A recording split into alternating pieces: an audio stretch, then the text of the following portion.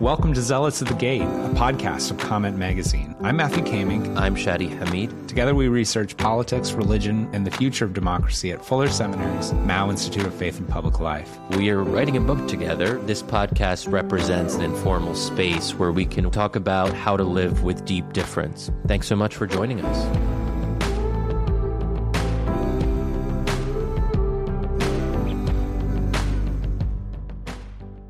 Yeah, so welcome back, friends. And please do make sure to subscribe wherever you listen, leave us a review, and feel free to join the conversation. You can ask us questions and hit us up on Twitter. Use the hashtag ZealotsPod if you're on Twitter, or you can email us, zealots@comment.org. And once again, Shadi and I, we're good friends. We have some deep differences on politics and theology and life in general. And this is our space where we work out those issues and we bring on guests to help us think about them as we write this new book around faith, politics, and deep difference. And today we have a special guest. And Shadi, would you please introduce our guest? Yeah. So I'm excited about this. We've been saving up this topic for the end of season 2 of Zealots at the Gate. It is obviously a controversial topic, the role of women, gender in Islam. And we have one of the leading scholars on the topic to kind of help us through some of these difficult debates, Hadia Mubarak. She is an assistant professor of religion at Queen's University in Charlotte, and she specializes in Quranic exegesis, Islamic feminism, and gender reform in the Muslim world. She is also a former classmate of mine. We went to grad school together. And she also has a new book out, which is really incredible. It's called Rebellious Wives, Neglectful Husbands: Controversies in Modern Quranic Commentaries. Great title. It's from Oxford University Press. We will include a link to the show notes. So if you want to learn more about this topic, check out the book, get it from your library, and so forth. With that, Hadia, welcome. Maybe just to get us started, what made you decide to go into a field as challenging as this? I mean, the role of women in Islam is obviously a sensitive topic. It's one that arouses considerable passion and divide, not just between Muslims and non-Muslims, but within the Muslim community itself. And maybe tell us a little bit about your personal journey and how you sort of brought maybe some of your own presuppositions or your own context into your work, because I think one of the key things that you argue in your book is that we can't approach scripture without our own baggage. And that's pejorative, but it could be good baggage, bad baggage, and it could just be neutral, but none of us are neutral observers. So maybe tell us a little bit more about how you come at these issues and to what extent you try to maybe suspend some of your own personal preferences, or maybe you allow them to show in your work. So I grew up in the Panhandle in Panama City, Florida, and I have an interesting true story. My parents, came as immigrants to the United States in the late 70s. They moved to New Jersey. I was born in New Jersey. My older sister was born in New Jersey. And my parents, as, conservative Muslims, immigrants to a new society, they were really concerned about, how do we raise our kids in this new country, really knowing their faith and practicing their faith. And so of all places, they decided to move to the Bible Belt. And the true story, right? They're like, the Bible Belt, that's the place we're going to go. And I grew up really in the Bible Belt. And it was funny because I tell my Catholic friends, pre 9/11, growing up in the South, it was better to be Muslim than Catholic. Like my high school friends would say, what are you? And I'd say, I'm Muslim. They're like, okay, as long as you're not Catholic. And so I would tell my Catholic friends, pre 9/11, it was quite, I guess funny in some ways, but also not necessarily a great thing. But and some of my best friends in high school, honestly, were, conservative Christians, because and even I had a very good conservative Jain friend, right? And I think we could all identify with each other in terms of just the centrality of faith in our lives and respect each other for that. So I was briefly on the JV soccer team, and my nickname was Magic Muslim. That's what they called me. I don't know why. Oh, wow. Magic. So Panama City, Florida does have, and I truly believe until now, has a unique Muslim American community. And I hope one day a historian will go capture the story of that community, because it started out primarily as an Egyptian American Muslim physician, right? Moving down to the south to start what he wanted to be the first Muslim hospital. And it was going to be attached to a school and a mosque. And the hospital failed. It was the wrong place to start a Muslim hospital.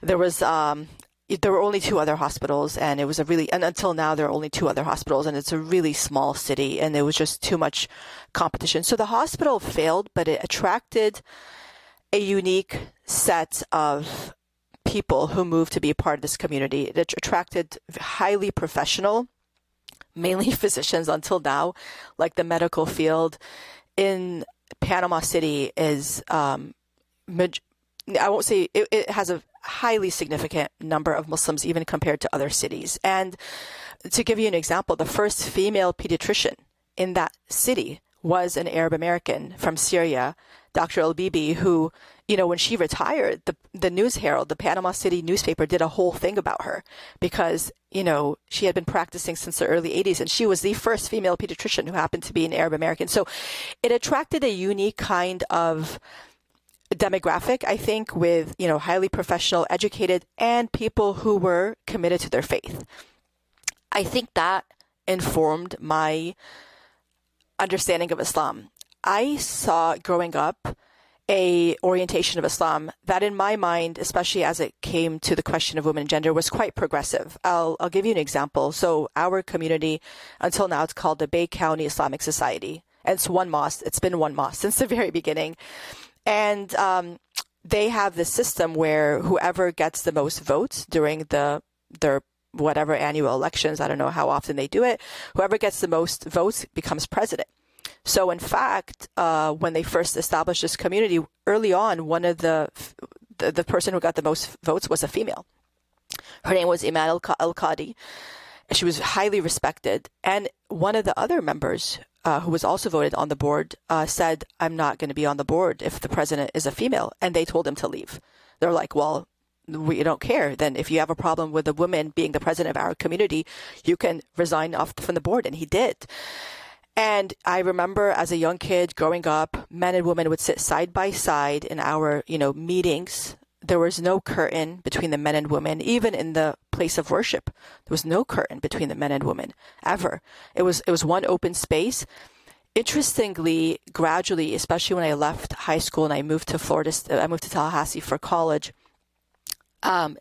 there was always this question. It happened later. And I think it was just a reflection of the time and the kind of the growth of the Muslim American community, where you have people coming into the community from other places, bringing their own ideologies. And there was a lot of resistance. In fact, another interesting story. So they had an Egyptian imam come to this community to lead this community. I think for me, it was like a post-grad school. And he had a more Salafi orientation. So Salafi is sort of a more literal interpretation of text. And he decided one day to put up a curtain.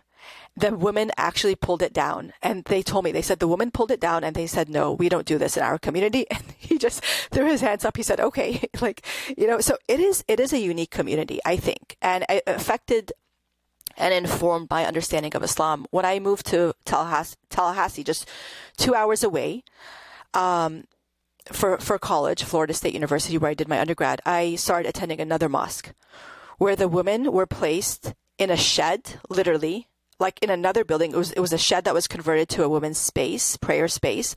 We couldn't see anything. We were hearing things from a crackling microphone from the other building. Moreover, although my friends and I were very active and very engaged in that mosque, and obviously 9/11 happened when I was an undergrad, and, they leveraged our speaking skills and whatnot to go with them to all these meetings, to meet the mayor, to meet the chief of police, to be spokespeople, quote unquote, for the mosque. Elections come around and they tell us women are not allowed to vote. They literally turned us around. And it was 6 of us, all of us from Panama City, all 6 of us from Panama City, who basically would not leave. And we said, this is ridiculous. Like, show us your bylaw, show us your constitution. They had nothing that said we discriminate against women. Obviously, they won't put that on paper.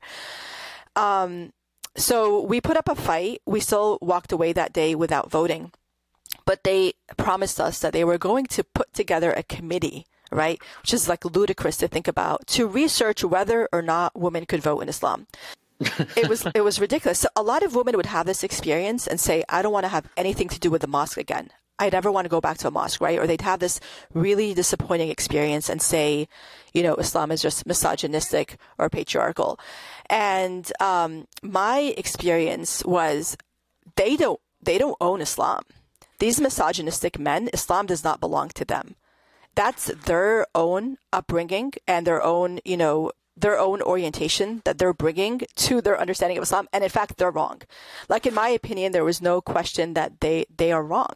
Could I ask, did you feel that they were wrong because of what you read in the Quran or the prophetic tradition, or was it a more instinctual kind of moral intuition that you felt that there's no way this can be right, there's no way that this can be just, because if God is the most just, he would not put women in such a subservient place? Or did you only get to the scriptural backing when you started to study this more closely?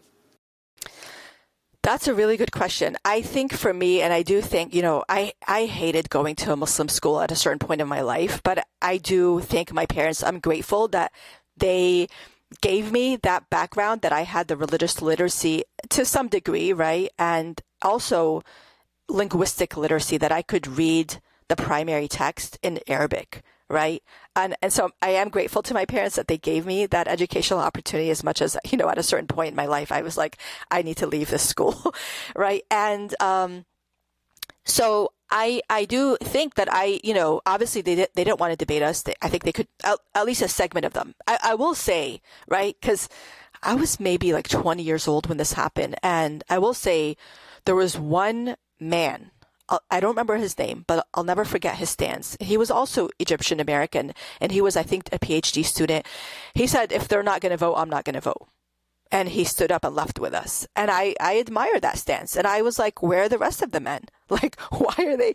And one man who was elected president came to our apartment, right? But we all, like, a lot of us single ladies, like, we shared like one big apartment together. He came knocking at our door. We were so mad at him. We're like, we're not going to answer the door. Like, you didn't stand up for us. We're not going to open the door for you. And we left him hanging, knocking at our door until one of us opened the door.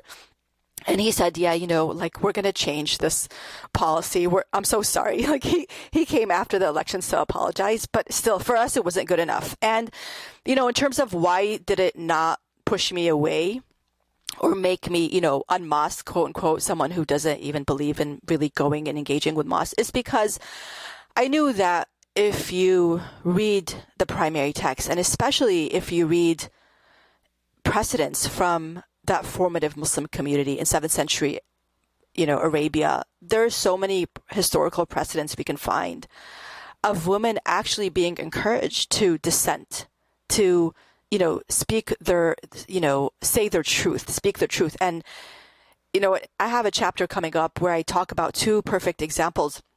It's in the exegetical literature that says, for example, there's a verse in the Quran, verse 33, 35, that it's a bunch of attributes of men and women, and for every single one it says, the men who fast, the women who fast, the men who pray, the women who pray, the believing men, the believing women. And the exegetes say this verse was revealed because a woman dissented and said, why is the Quran speaking only to men?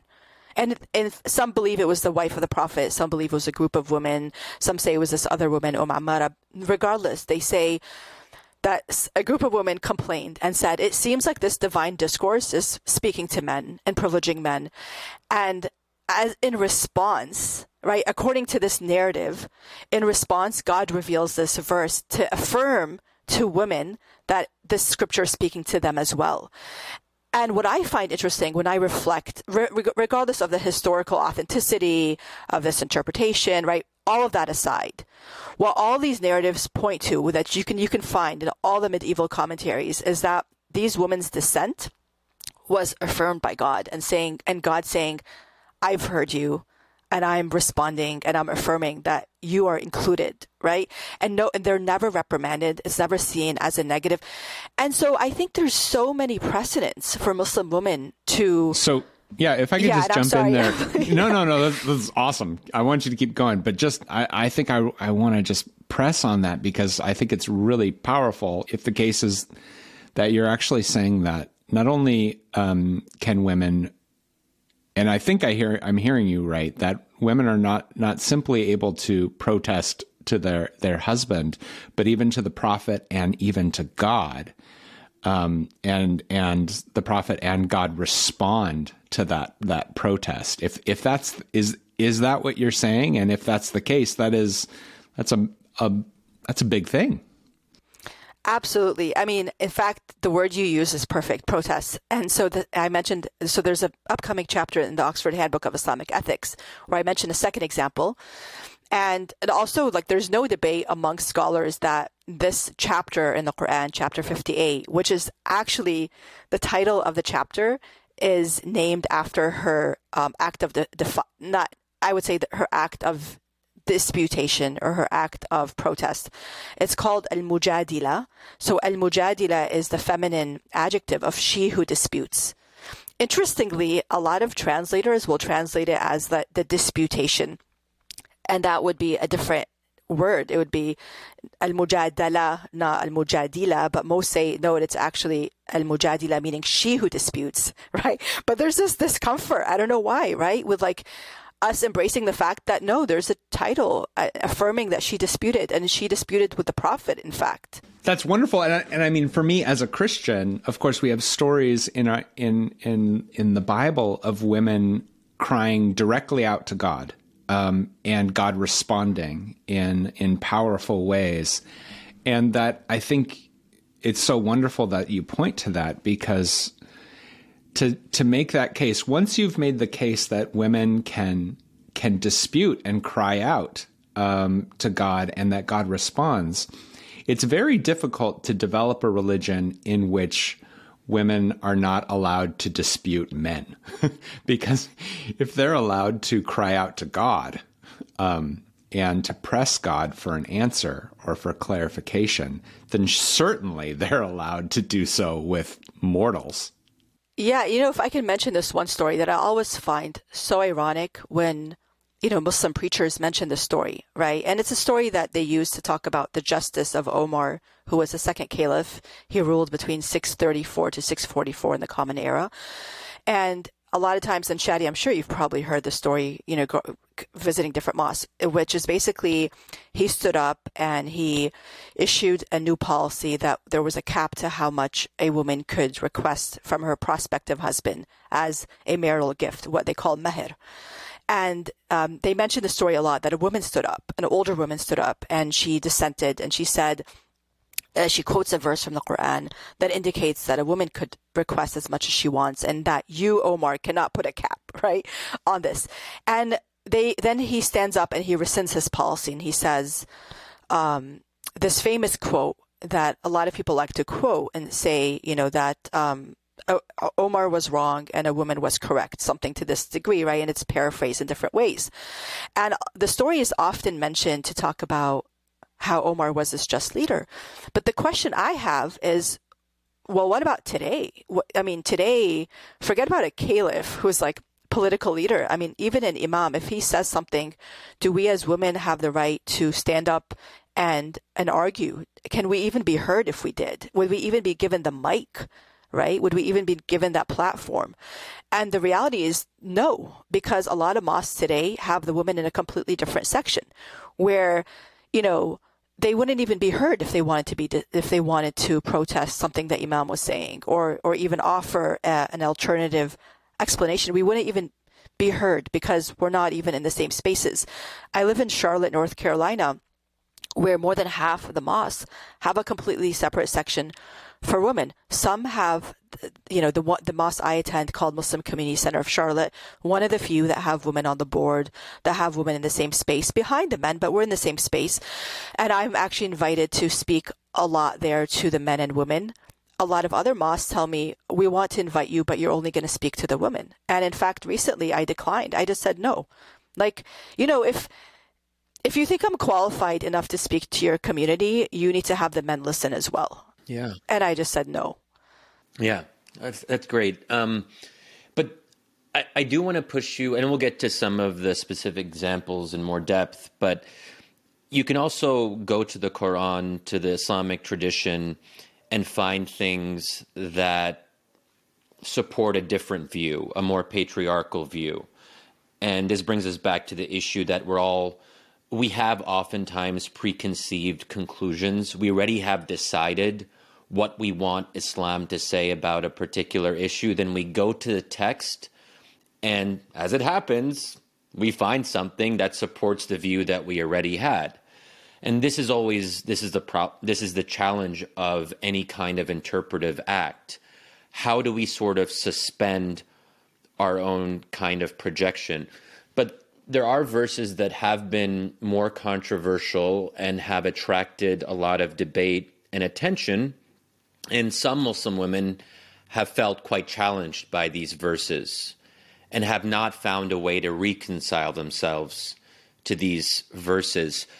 And we'll talk about the specifics, but did you ever experience kind of your own struggle where you would read something, not necessarily in the Quran, but say, a hadith of the Prophet or something one of the companions said, well, we mentioned Omar right here, but where you felt like, how does this work? This seems to be the position of quote unquote Islam, but I'm just not comfortable with it. And did you ever have to kind of wrestle with doubt or a kind of questioning, or were you able to you were able to find a way? Yeah, I think that's a good question.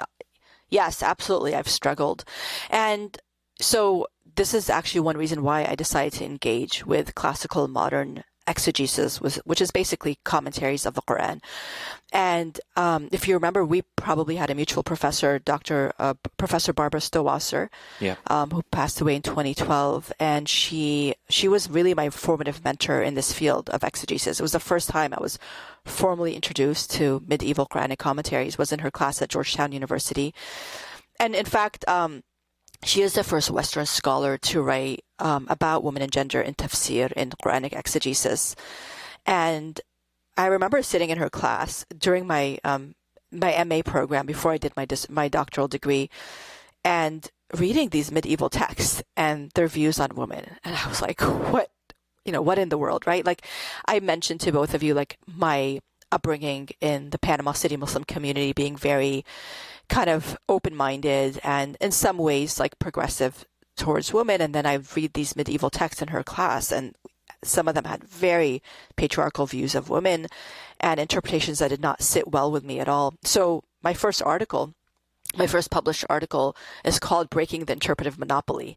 And it was actually about verse 434. And a lot of it is unlike the book, where in the book I'm trying to just kind of highlight the spectrum of views.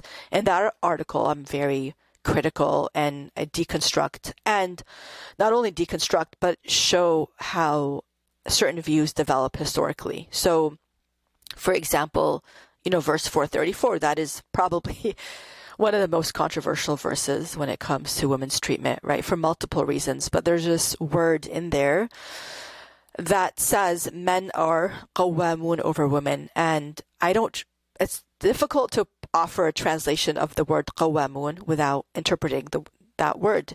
And one fun activity we do in my class is I have my students like compare 8 translations of that word. And it varies from, men are the supporters or even friends of women or their wives, to men are in charge of women, right? So there's this whole spectrum of just translation alone, if you look at how this verse has been translated. But, one of the things I did in that article was just demonstrate how a 10th century exegete is interpreting this word in much more, what's the word I want to use? Like, not necessarily pluralistic. Okay, let's say pluralistic, like offering different possibilities of what it could mean. That's one thing that I think over time we lose some of that pluralism, where a lot of the earlier exegetes would say the same one, this 10th century exegete at-Tabari, when it comes to, and men have a degree over them, right? There's this, also that's the second one that's very challenging for both men and women. And sometimes, like, what does this mean? And men have a degree over them. That's one of the chapter 7 of my book is just about that verse.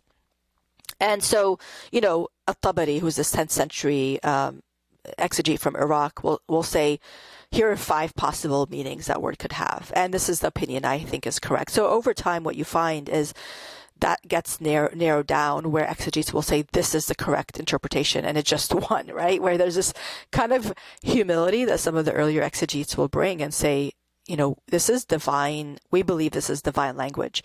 We don't really know for sure, but this is what we think.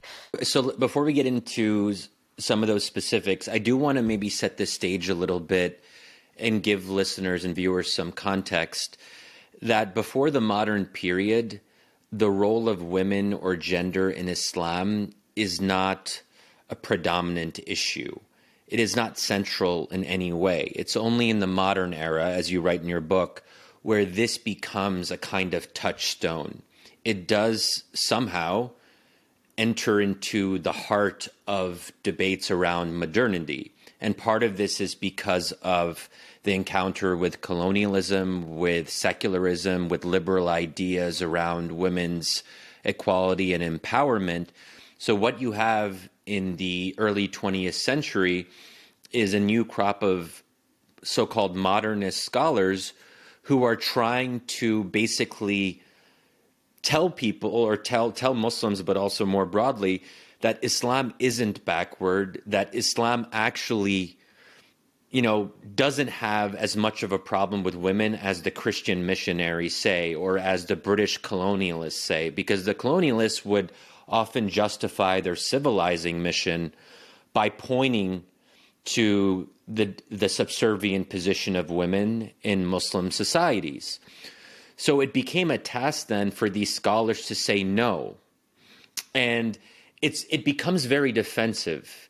It's almost like they're overcompensating. They're trying really hard to prove to people that Islam is modern and rational and in line with progress and that sort of thing.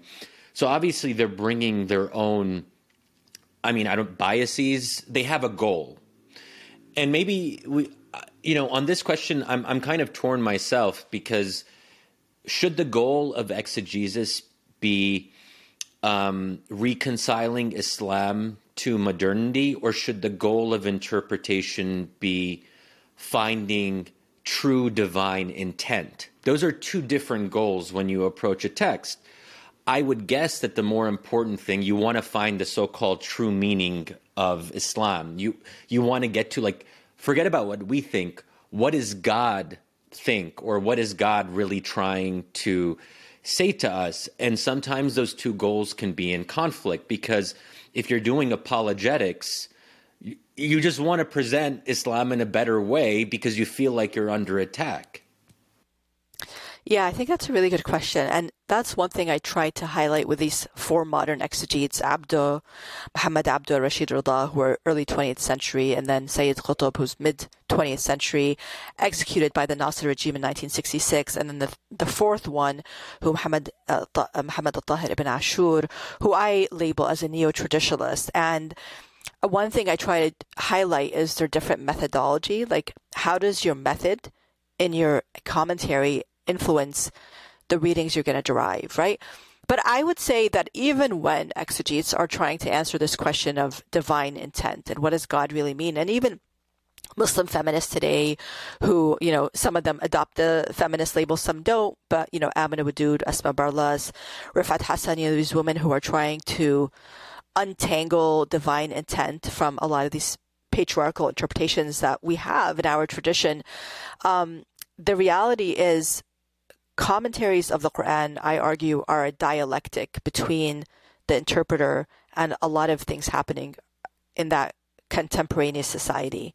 We're not only engaging with scripture. So as much as we believe like we are unearthing divine intent, we still are bringing our subjectivity and positionality. But I do think that there are certain methods. Like, so I highlight Muhammad Tahir ibn Ashur, the Tunisian mufti and scholar, as a really interesting example who really elevates the role of language as the primary arbiter of this discourse, this divine discourse, because he says, so the argument is that their exegetes believe that certain methods will bring you to a higher probability of unearthing divine intent without having ever any definitive, like, any I guess definitive conclusion. And I think that's one thing I really try to highlight is that, unlike this genre of Islamic law or jurisprudence, where for some traditional scholars, it was like, okay, like the gates of legal reasoning are closed. We never experienced this in the genre of Quranic interpretation. And that is why throughout the centuries, it was absolutely acceptable and valid until today for scholars to produce new commentaries of the Quran, because it was this understanding that this is divine discourse, and no exegete could claim finality to his or her interpretation, that we have to continuously reinterpret the text. So, but just to press you gently just a little bit on this, just specifically for you, not for these other exegetes and these other scholars, how do you personally wrestle with the temptation to be defensive, or say, we're just, Muslims are just as liberated as modern people, or Muslims care just as much about women as modern people do. And let me go to the text and go to the tradition and find lots of examples so that you'll think I'm as liberated as you are. How do you personally, just wrestle with that temptation, or I don't know how you would articulate it? And feel free to tell me, this question is terrible. But this is sort of what I'm wondering as well. I mean, I think you're absolutely correct. I think there is this defensive posturing, and that we, it's important to, I think it's important to own up to the patriarchy in my tradition. So that's one way I try to, I guess, circumvent that. At the same time, I, as a very visible Muslim woman, I deal with gendered Islamophobia on a, I wouldn't say daily basis, but a weekly basis, right? This idea that I walk into a space and there are already all these assumptions projected upon me in terms of, being oppressed, being someone who's not a critical thinker, right? This idea that somehow the cloth I wear on my head is stifling my thinking, right? My independent thinking. And I deal with that even in academic circles sometimes, right? Where I walk into a classroom and jaws drop, right? And I remember one of my earliest experiences teaching as a lecturer at Davidson College, which we call the Harvard of the South. That's what people in North Carolina like to call Davidson. And, I was very fortunate that my first year of teaching, I taught there and at UNC Charlotte, and I taught a class, Women and Gender in Islam, I think we called it. And, the class was fully packed, at this very elite liberal arts college. And then the second class I taught was called The Quran and Its Interpreters. And it was in that class. And until now, I'm not sure why, right? But I think they had heard, this was a second semester, so I think they had heard really positive things about my first class. And so this class was also packed, right? It completely filled up. And it was out of 30 students, primarily white male, for whatever reason. I remember there were very few females in that class. And I still remember the first time I walked into that class. I think they had heard about me, but they didn't know what I looked like necessarily. And I walk in there, and I think some students just couldn't help themselves. Like their jaws dropped. And I had to pretend. Like I felt like some of them were looking at me like I came off planet Mars. Like I just came down in an alien costume off a UFO. I mean, those were the kind of looks I was getting. And I had to just, disarm them in the sense that just like have a conversation with them. And I asked them questions. I tried to be engaging. And slowly you could see those chips of ice like melt away. But the reality of gendered Islamophobia is that, we are talking about a history of Western representations of Islam, not even like post 9/11. We're talking about like all the way back to Orientalism, all the way back to 17th, 18th century representations of Muslim women that are really embedded in this idea that Muslim civilization is the antithesis of Western civilization, that they are, in the words of Huntington, everything we are not, right? That they being Muslims. And I think we forget how this impacts Muslim women in particular, because, you know, I'm sure you're both very familiar with these like Orientalist depictions when it comes to even paintings of, you know, women. So Laila Abu Lughod, who I love Laila Abu Lughod, she's an anthropologist. She wrote this book called The Muslim Woman Needs Saving. She talks about how Western representations of Muslim women were of one of two extremes. It was either this very over sexualized, sensual representation of women in a harem, right? You see these images a lot in a lot of paintings. And then you had this other extreme of this completely clad woman, you know, can't see anything, barely see her eyes, who's very downtrodden, abused, oppressed, has no voice. And that seeps into, I believe, our Western pop culture, even films. I believe until this day, you know, and so I teach a class called Muslims in Pop Culture, and my students, once they're introduced to these theories and ideas, they catch it themselves. That even a film as late as American Sniper, when it comes to representations of Muslim women, it's always these women in black who are just beating their chest, crying. Like there's no real representation in terms of them having a voice, having an opinion, which is why in 2023, a student of mine can write an essay saying women in the Middle East have no, like, I can't remember the exact words, but like no opinion about anything. And I'm just like, which women in the Middle East are you talking about? Like they have no opinions, you know, like just please go and talk to some of these women in the Arab world who are in parliament, who are doctors, who are, you know, lawyers and creating, they were part of the Arab Spring. They were, you know, look what happened in Sudan, right? Where like the fall of the regime was because of a bunch of women protesting. Or talk to my mom. Exactly. If I can just add something to Matt's question, and if I could do some of my own exegesis about what he may have been getting at, and Matt, feel free to push back if you disagree with this characterization.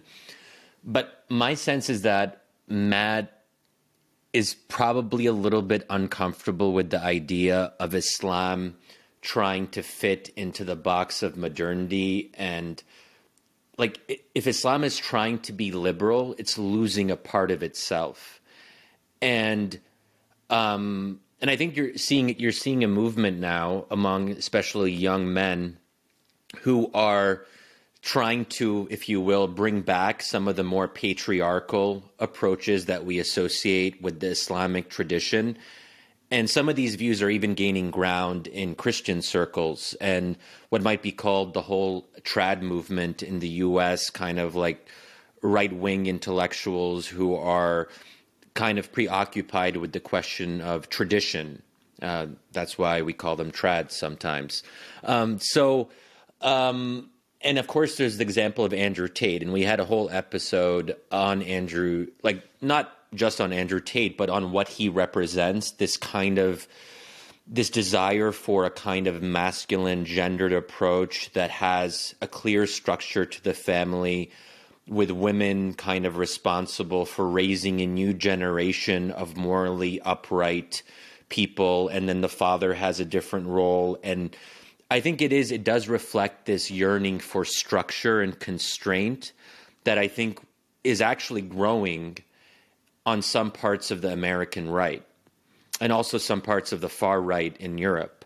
So I'm curious, you know, if you have any, forget about Andrew Tate, because he's obviously like a pretty bad person, but just this idea that isn't there a risk of going too far where we try to make Islam so modern and so liberal and progressive that we actually lose some of what Islam is trying to say about the nature of the modern family, or for that matter, well, the medieval family, but the idea of family wasn't as prevalent in the pre-modern period, but that's a different story. But anyway, Yeah, Shadi, I think you're getting me there. I mean, just to add like a little bit more here is I think both Christianity and Islam are reservoirs of wisdom and meaning and purpose that are deeper than modernity and older and wiser in some very important ways.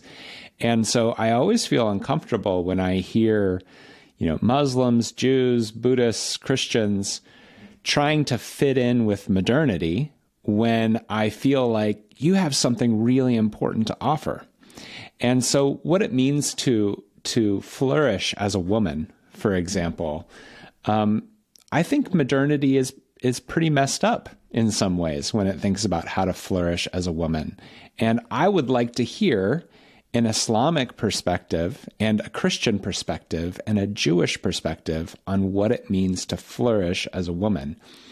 And I would get sad if all of them are just trying to fit in with a modern understanding of being a woman, because I don't think women are particularly flourishing right now. I think I see anxiety and depression and body issues and all kinds of issues for modern women today. And so I would love for Islam to offer a strange view of a different view of what it means to flourish as a woman.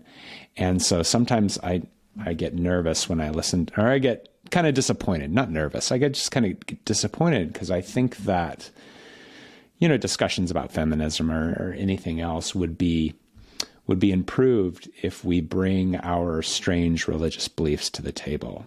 I love that. I'm glad that you expanded on that, Matt. I mean, I guess in some ways you're saying to us, the two Muslims on this, like, actually, guys, can you be at least a little bit more traditionalist? So Matt often pushes me on this. When we had an episode on the case for the caliphate with Oxymoron, who I'm sure you know, I mean, Matt was seen more sympathetic to the revival of the caliphate than I did. And he was, not to overstate that too much. Yeah. I love this dynamic because that's something that I think our Christian friends can maybe push us on. But Hattie, feel free to kind of respond to any of that as you see fit. So, and just to bring it back to the book really quickly, one of the exegetes I highlight, and I think one reason I try to talk about his methods is because he actually is trying to bring back the relevance not only of tradition, but specifically traditional methods when it comes to Quranic interpretation. And that's Muhammad al-Tahir ibn Ashur, who was this 20th century scholar and mufti. And he actually starts out as a modernist in his early career. He's very much influenced by Muhammad Abduh and Rashid Rida and this idea of Islamic reform. And he was one of the really proponents of reforming the religious seminary, the foremost religious seminary in Tunisia called Zaytuna. But then he has a shift.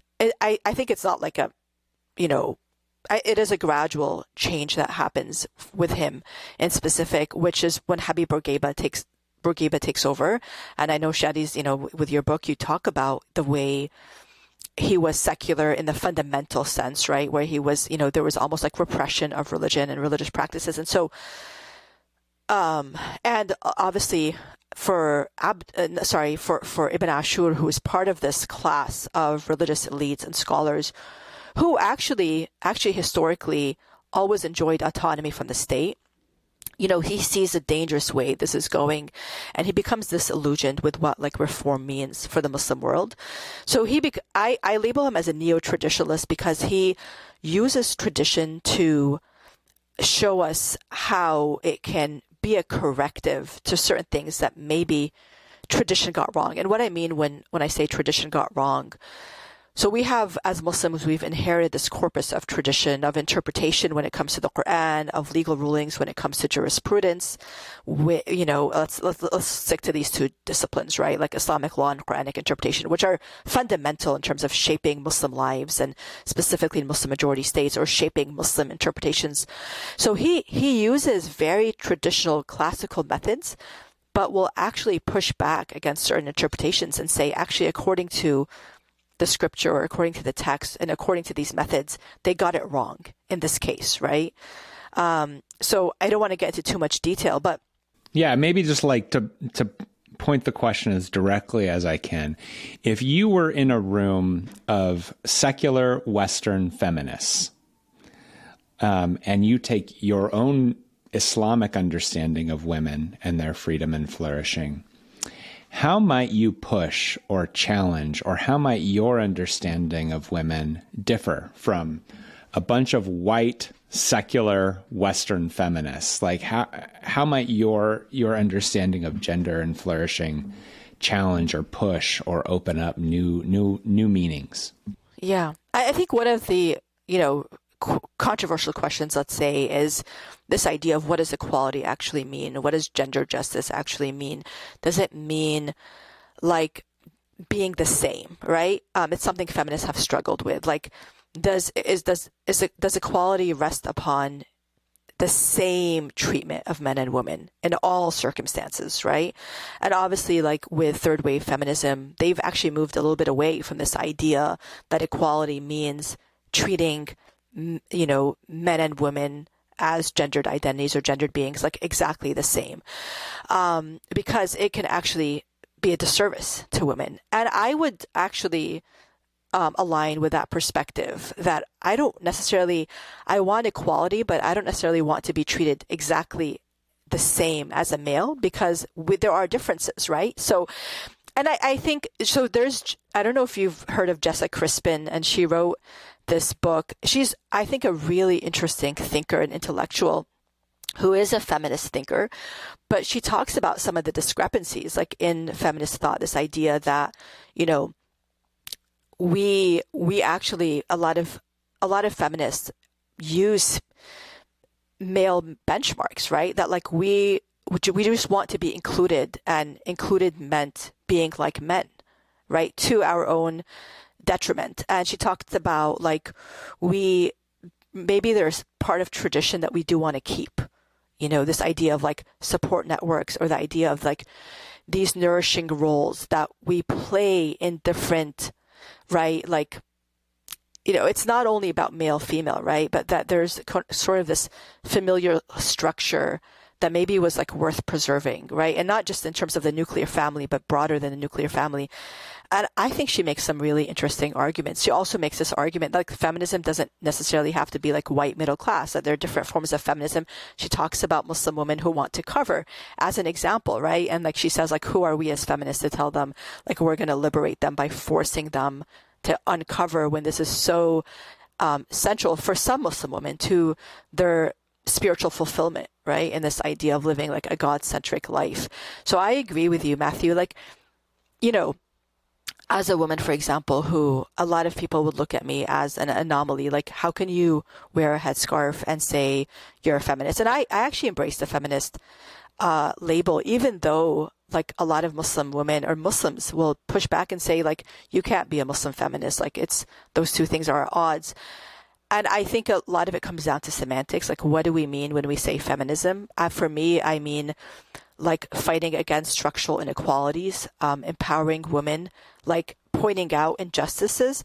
But for me, it doesn't mean being treated like a man. I don't want to be treated the same as a man. So I think there are nuances. I think Muslim women actually, and specifically Islamic feminists, could contribute to this debate in positive ways, because we believe there should be a role for religion in this discourse. We believe that when we talk about women's rights, part of that are our spiritual rights, right? If you want to tell me that I have to live a life that is void of the things that bring me spiritual fulfillment, that are void of the things that, theologically make sense to me, right? Because I think one thing Muslims and Christians have a lot in common is this belief in a life beyond this world, right? That's something that's so central to the New Testament and to the Quran, this idea of an afterlife, an idea that there is a day of accountability, a day of recompense. And it's so central to both texts that I think we can't really make sense of the way a lot of Muslim women live their lives without thinking about this theology, this idea that if you truly internalize this idea that there's a day of recompense, right? That God won't lose sight of any good you do and won't lose sight of any bad you do, right? Then that influences choices we make and our behavior. We can't so I don't believe in a feminism that discredits all of this, right? And discounts all of that. I don't know if that makes sense to you, Matthew. Yeah, I've got a couple things I wanted to try out with you, Hadi. and I'm hoping you can edit or add or shift whatever you'd like, but specifically on the hijab and the head covering. In my readings around contemporary debates, a number of things have really perked my interest. One was a young woman needed to defend herself for wearing her headscarf in court. I believe this was in France. And she was advised and told that when she would go into the courtroom, she needed to say that the reason she wanted to wear the headscarf was to personally express her private religious beliefs, and that the headscarf was a way of empowering herself. So she had to use this sort of modern liberal language to describe why she was wearing it, even though the true reason why she was wearing it was out of submission to God and out of, sort of faithfulness to her interpretation of the text. But in public spaces, she was being required to use modern liberal language, that the head covering was personal expression, it was personal empowerment. It was sort of her way of self-actualizing, if you will. And I'm wondering if you could speak a little bit to, as someone who wears the headscarf and how you articulate it, to those kinds of tensions, or maybe your own reading on that particular situation. So personally, I mean, I understand the problem with the way maybe they're framing it, but personally, if I was in that position, I wouldn't have a problem with framing it in that way, even though, internally, maybe I feel like, yes, this is something, if I didn't believe that God was requiring this of me, I wouldn't wear it, because obviously it comes with, it comes with at a cost, right? Whatever that cost happens to be. So even though in my heart, I might feel that, I might feel that way, I don't think I would have a problem with framing it in that way, because of understanding the history of the way the way the headscarf has sort of been politicized and used and abused by people on both ends of the spectrum, even Muslim extremists, right? I mean, we do have a situation, it's a minority situation, right? I try to remind people that out of 57 countries in the world with majority or substantial Muslim populations, there are only 2 currently that legally require the headscarf, which is Iran and now Afghanistan after the Taliban took over. Even Saudi Arabia no longer requires a headscarf. And I was there last December, women are free to wear whatever they want. Obviously, there's some modesty required, but they don't have to cover their hair. And so, yet there are many places in the world today that ban the headscarf, right? But the media really disproportionately focuses on the places where it's required, not where it's banned. And in both cases, we are denying women their agency to decide what to wear. But because of this history and because of the fact that the headscarf and Muslim women's dress has been weaponized and politicized, I can understand that anxiety might bring some, secular liberals that, is this sort of, does the headscarf represent this hegemonic sort of fundamental representation of Islam as we see with the Taliban or as we see with, obviously ISIS is another extreme, but as we see with the Iranian regime, right, the current Iranian regime. So because of this reality, and I think I see Islam as a religion that's very realistic and pragmatic. So I think depending on the situation you find yourself as a minority, as a Muslim minority living in the West, that you may have to reframe certain parts of your religion. So to kind of, I guess, counter those other extreme representations that unfortunately get a lot of media coverage, right? Even though they are minority. Really, I mean, we're looking at an extreme minority, extreme fringe of Muslims that, impose a headscarf, that have these very draconian interpretations of Islam. Matt, so what do you think? I understand it as a pragmatic choice, as being, prudential and sort of making sense of the situation. I guess what I would appreciate is a court system and a culture in which you could bring forth the true reason why you wear the headscarf, and you would not have to translate into a liberal language or a modern language in order to have your rights and dignity. Like, I think that the public square would be healthier if Muslims, Jews, and Christians could be forthright about why they wear the things that they wear or do the things that they do, rather than translating themselves into a modern, rational, liberal language. But we don't live in that world, and we probably won't. And I just want to add one thing. I think depending on the setting, so if I was in an academic setting or a church group, right, I get invited to speak to church groups or synagogues. And I think in those spaces, I find a lot of sympathy when I talk about God, right, and how central that is to my life. However, I think on a political level, one thing I want to point out is that there's a real fear among Muslims. I mean, a real fear of like, for how long will our religious freedom exist? I think these are things that Muslim minorities in the West can't take for granted. When Trump came to power, it was a very scary time for so many of us, right? Where we were hearing about the mosques being shut down. We were hearing about Muslims having to hold carry registration cards. I experienced personally, on the day Trump was inaugurated, two trucks full of guys. I was at a park with my kids, and two trucks full of guys screaming at me, screaming profanities at me, and then writing "F you" on the back of my truck, back of my van, which I didn't notice till after I left.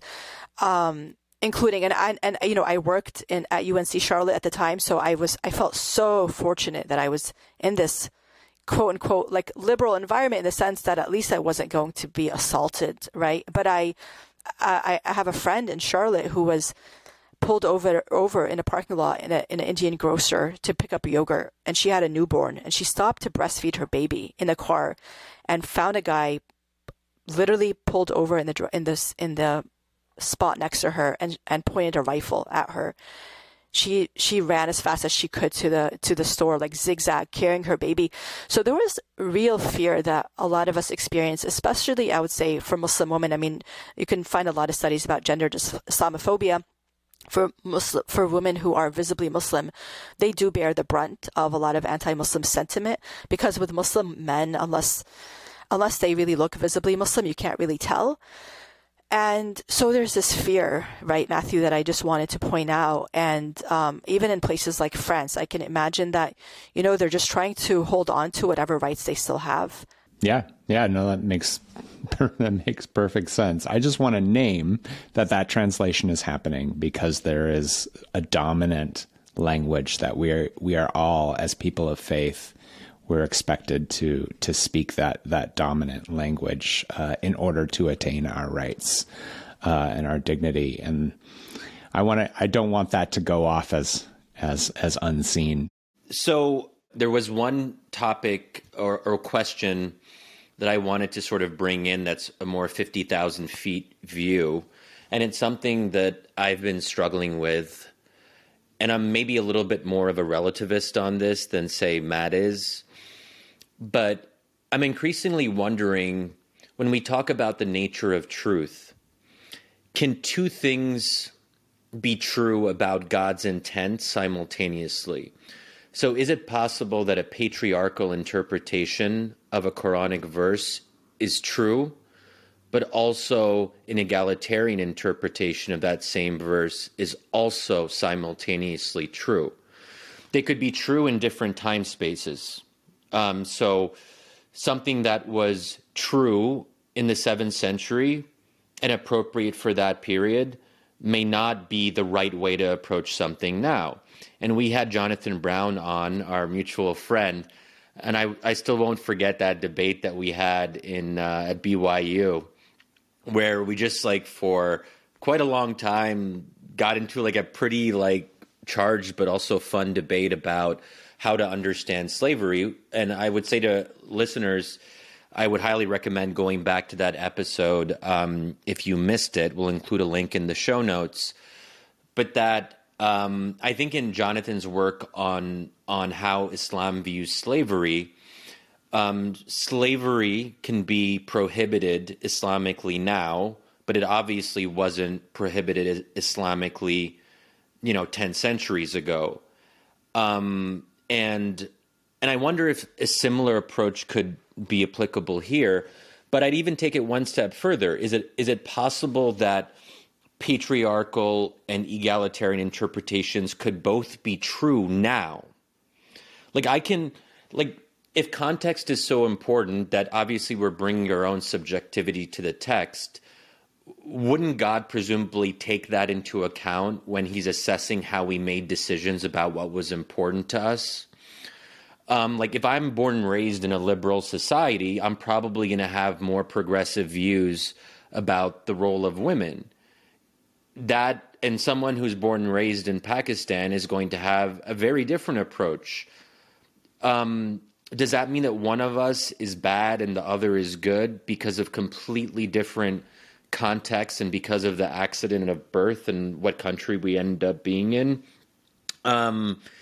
Which is all to say that, and I wanted to bring up also the hadith that if there are two interpreters of Islamic law, mujtahids, that if they strive for the truth, they are both, even if they end up at the wrong answer, they would still be rewarded by God.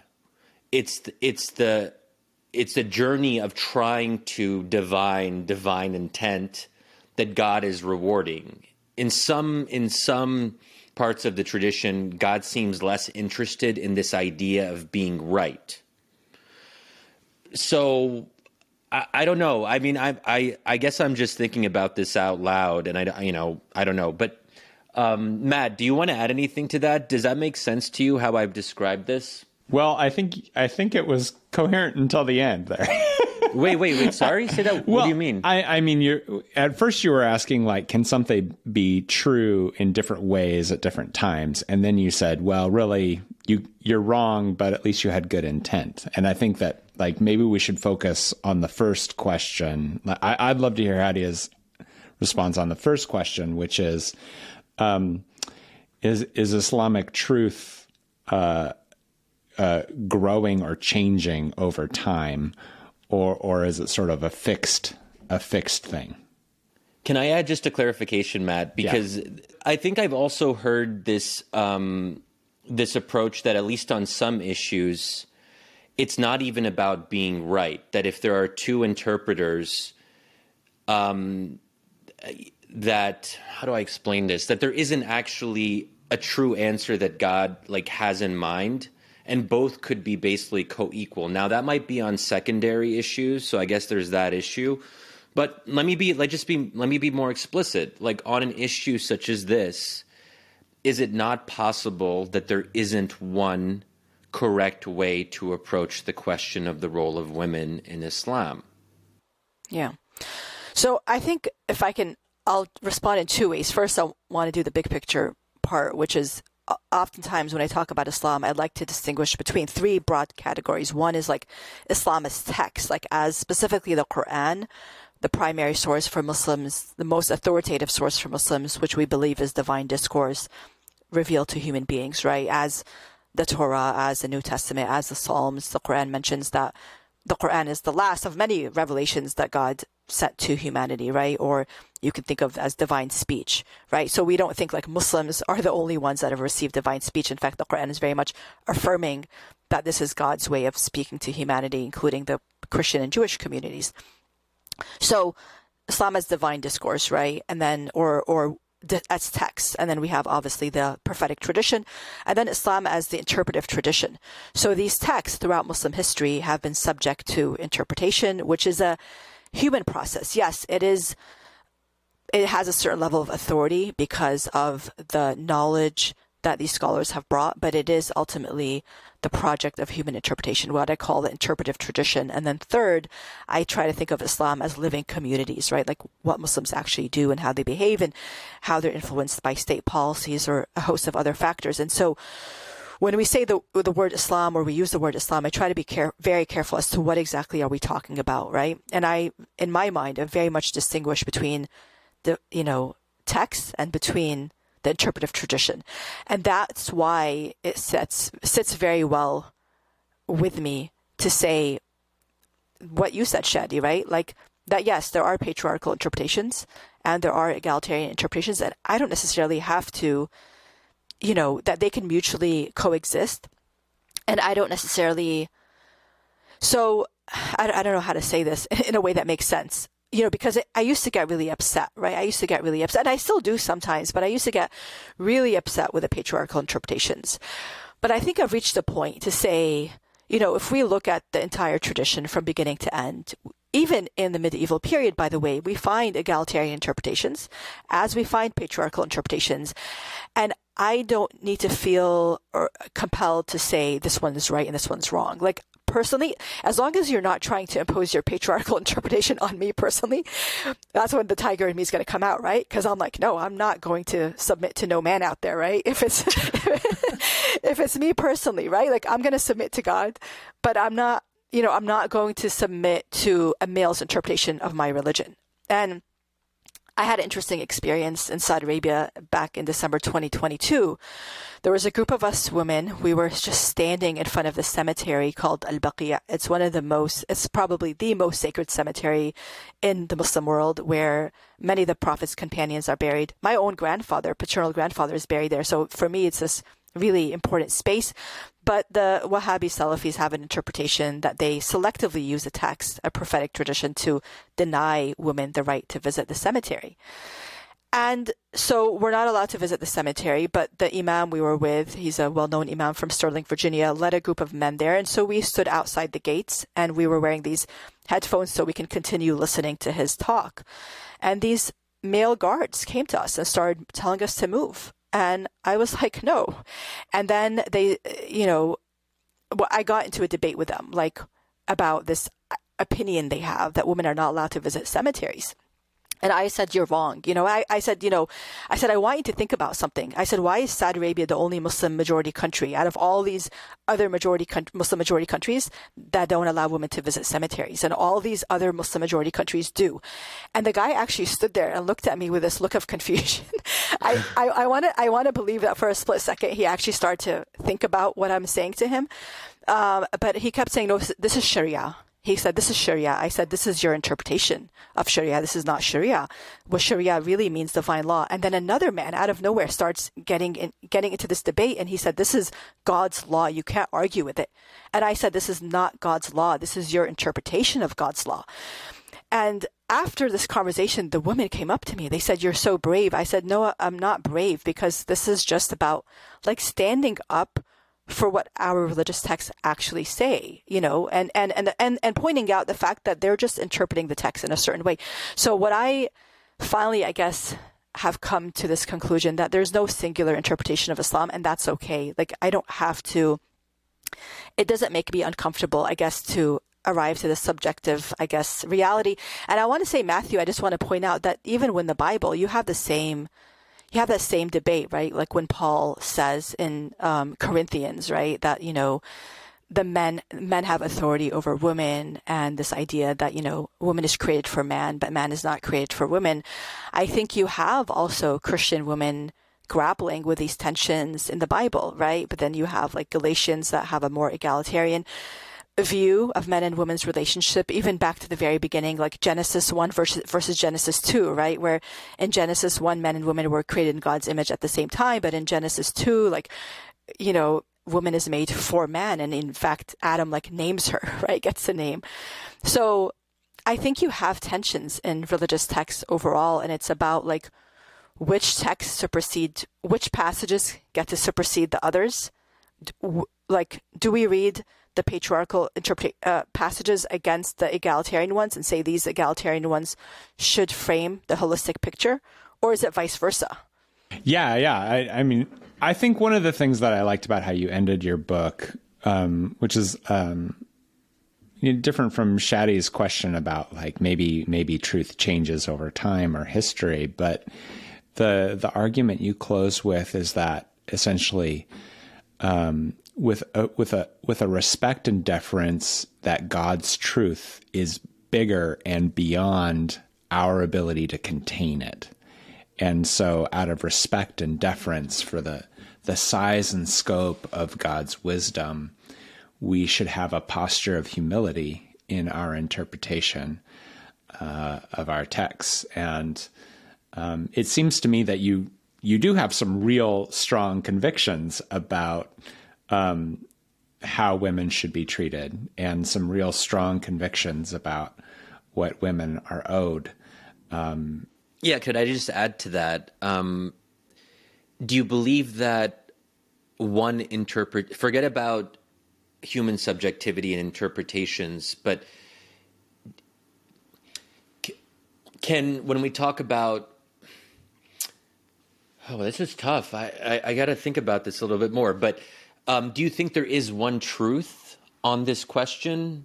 Like, ultimately, I think what Matt is saying, that we should be humble because we don't have direct access to God's will. But that's different than saying we should be humble because there isn't one truth, even with God himself. I just want to make that distinction clear. Yeah. So an example. So I read the Bible as a largely egalitarian text, and I think that is a more faithful reading of what is going on in Scripture.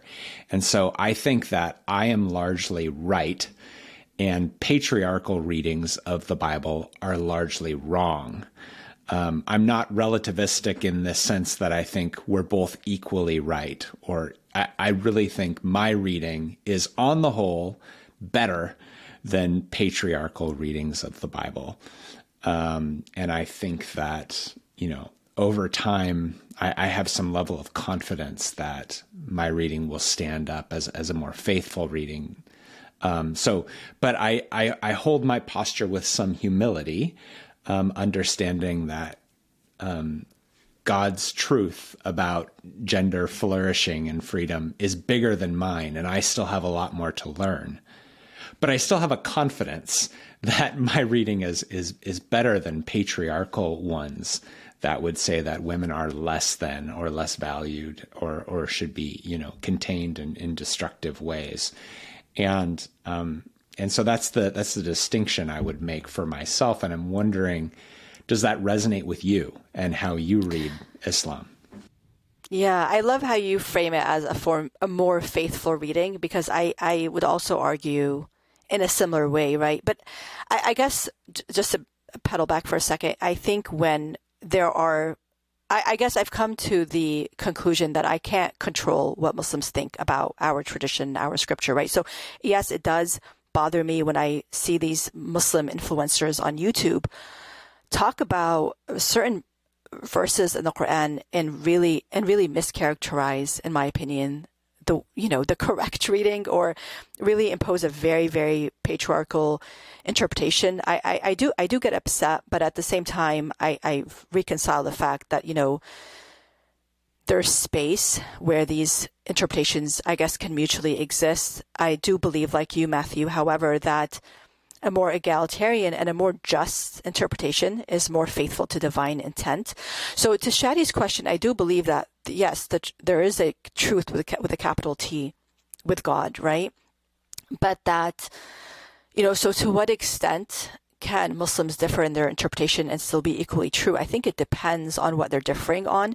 So you mentioned, like your views versus someone who grew up in Pakistan and talked about how your sensibilities differ because of the environments in which you grew up. And a passage came to mind that talks about this word bil ma'ruf, right? And I think the way exegetes understood this word is so interesting because it actually allows space for human beings' behavior or their notions of good, like their notions of good behavior or what it means to be good to one another, to some extent, that there is some room for our sensibilities to play a role in that. So that verse, for example, talks about women have rights like those against them, bil ma'ruf, like according to honorable norms is the best way to understand it. Or custom?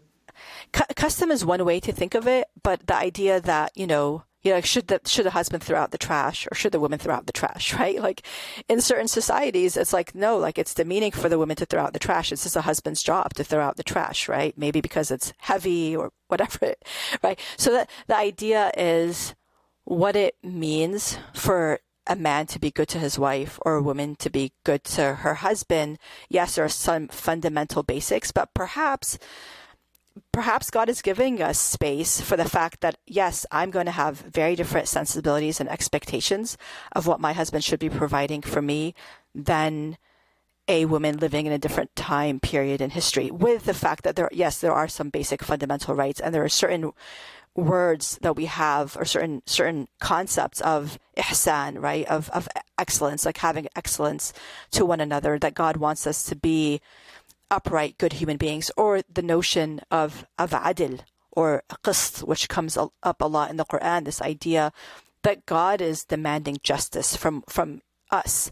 And if he is demanding us to be just, that includes gender justice as well. And so for me, I think this movement by Muslim women to advocate for gender justice, they actually get the mandate from the Quran itself, right? Because God is asking us to be just. Yeah, but justice is not constant over time.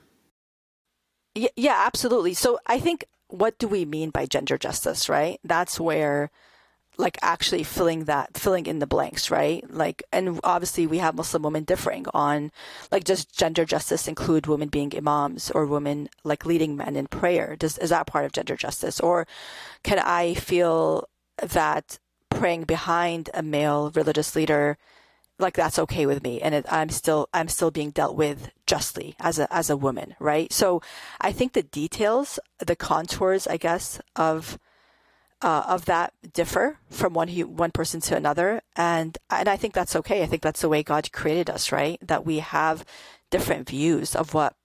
But I do think that, we have this concept in Islam called fitra, this innate human disposition for goodness and for knowing God. So I think human beings were wired to know when something is unjust, right? Like, there's certain things that, like, regardless of your religion, regardless of your race, like, we can all identify this as being unjust. Yeah, but that's only on very clear-cut matters like murder, theft, kidnapping, rape, and so forth, and killing innocent civilians.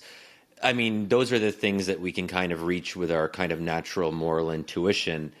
But obviously, we don't come to the same conclusions on things that are less central than murder and theft. And that's why we as Muslims, like, we all have the fitra, we all have this innate disposition, but we come to wildly different conclusions on what it means to have gender justice. So I think there's a limit to what our innate disposition can actually do for us, because it's always mediated by our context. Like, there's no like pure fitra unless you're talking about a child or someone, like, and this is actually an argument that that a number of Islamic scholars make, that we're born free, but then society corrupts us. I mean, Sayyid Qutb in his commentary on the Quran, I think, makes this clear.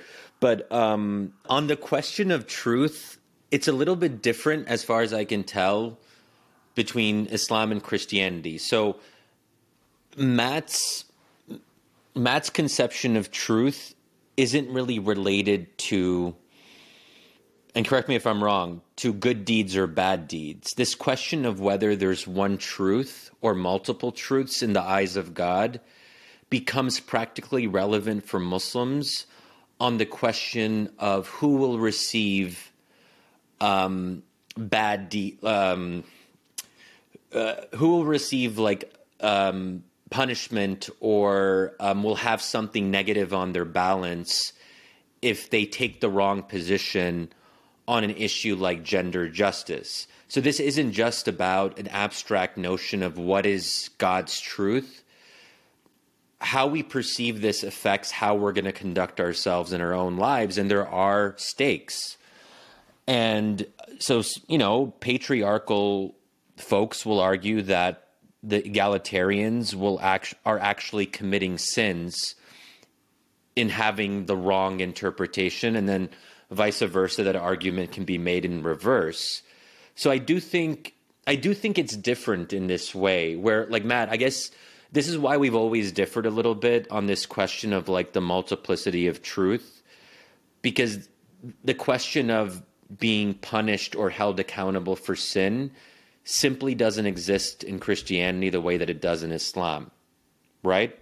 Yeah, I think that's right. So if I'm wrong, if I'm wrong about something, or I'm making a terrible, interpretation of Scripture, I am comforted that God's love and God's grace and God's mercy sustain me despite my being wrong.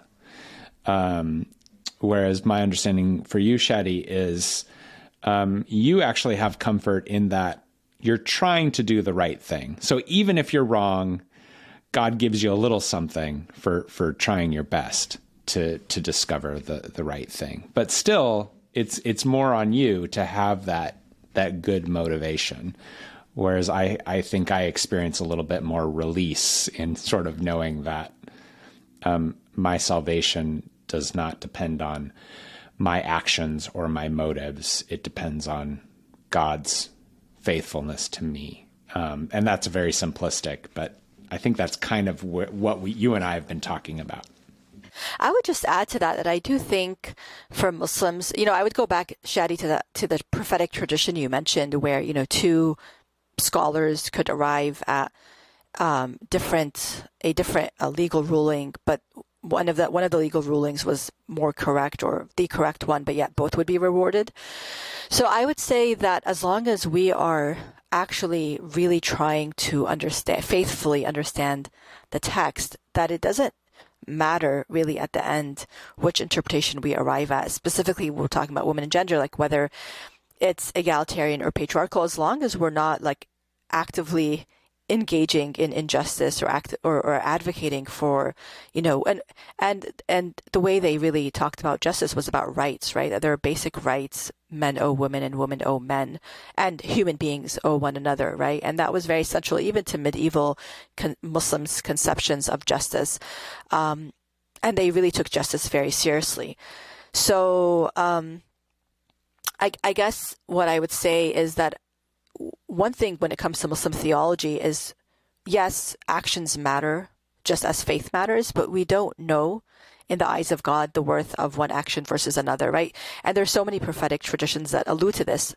So for example, people might think, praying all your 5 prayers or fasting all of Ramadan, these are things that are weigh a lot in the eyes of God. But we have prophetic traditions where a woman who was a prostitute, for example, is promised paradise. She's promised heaven because she found this thirsty dog and gave him water, right? And that act alone was enough to wipe out her other sins and enter her into the grace of God. Or on the vice versa, we have a prophetic tradition that's also about animal treatment of animals, but in this case, it's about animal cruelty, where there was a woman. They said that she prayed so much and she fasted so much, and so she was doing all the quote unquote rituals, but that this one action of hers was going to lead her to the hellfire, which is she took this cat and starved the cat to death by locking it into a room.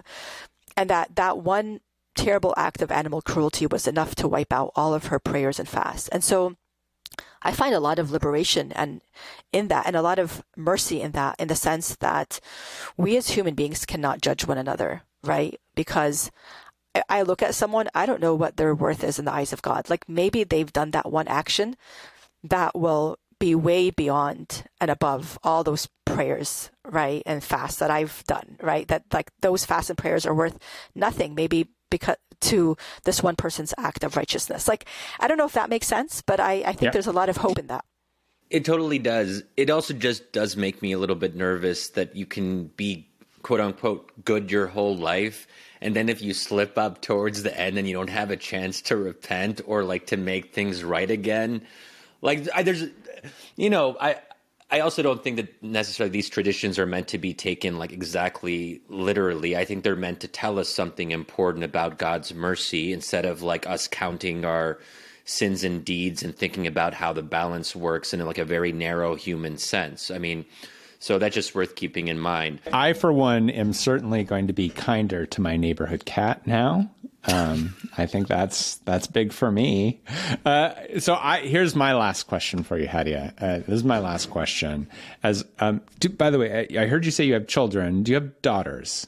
Do you have any daughters? I have a 12-year-old daughter and a 15-year-old son. Yeah. Okay. So my question for you is, I'd love just to hear just a window into the kinds of advice that you give to young women, maybe to your daughter, about being a Muslim woman in America. What kinds of advice or encouragement or scolding or whatever it is, what you say to them, just what words do you share with young Muslim women here in America? Yeah, for me, one of the most important, principles or concepts I want my daughter to understand is to be able to distinguish between Islam or divine intent and between how humans interpret this. And so I take her with me to the mosque.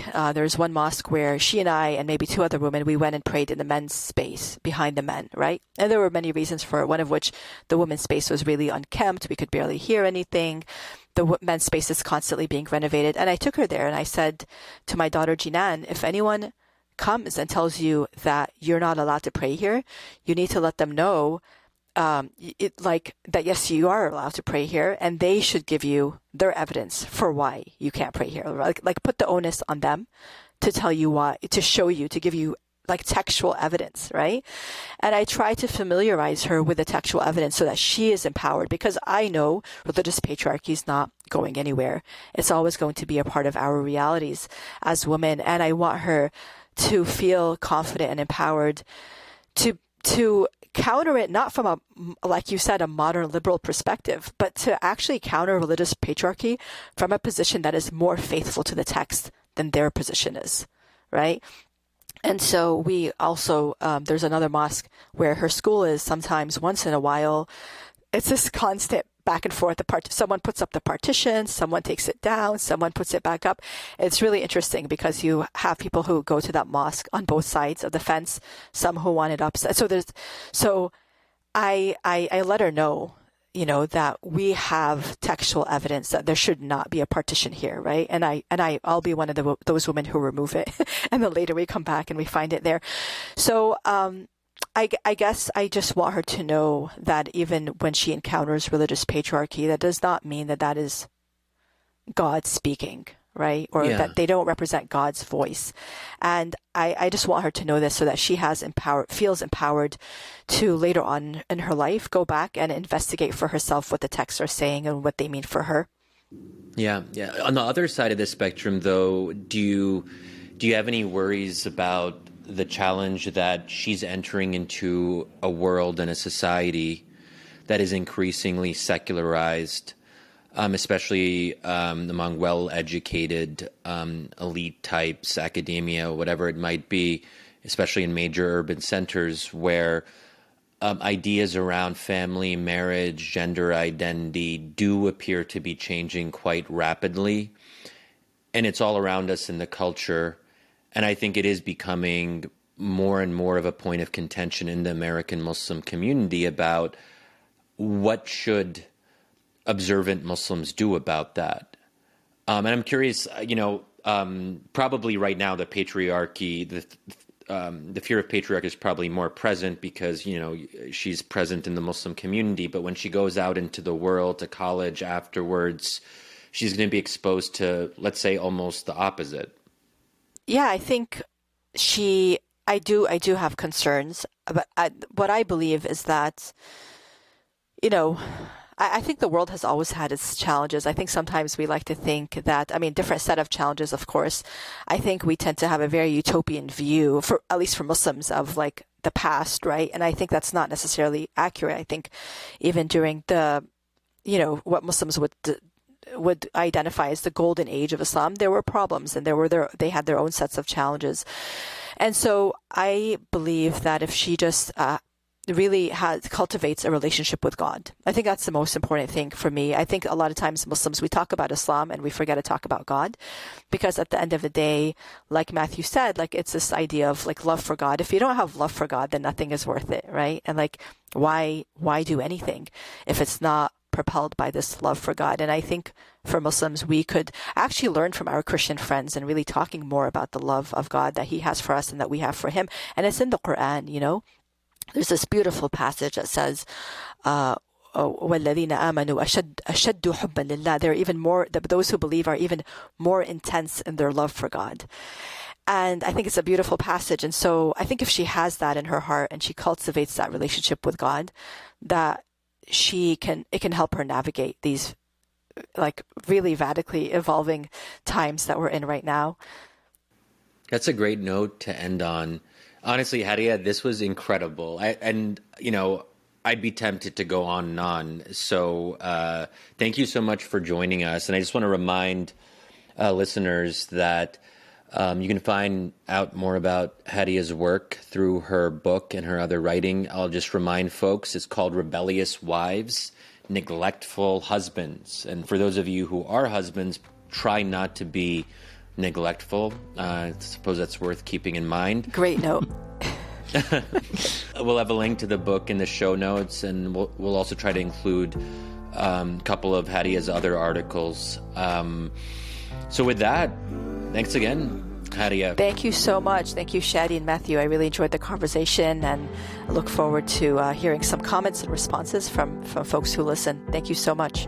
And thanks to all of you for listening to Zealots at the Gate. If you like what you heard, check out our other episodes and also check out our host, Comment Magazine, at comment.org. And again, we'd love to hear from you. You can find us at Twitter at my name, Shadi Hamid, and Matthew Kaming. Please note the Dutch spelling. Or you can use the hashtag ZealotsPod on Twitter.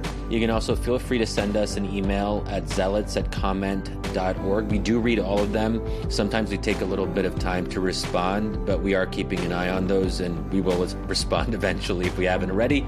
Our thanks as well to our sponsor, Fuller Seminary's Mao Institute of Faith and Public Life. Zealots at the Gate is hosted by Comment Magazine, produced by Ali Crummy, audience strategy by Matt Crummy, and editorial direction by the wonderful Ann Snyder. Until next time, friends, I'm Matthew Kaming.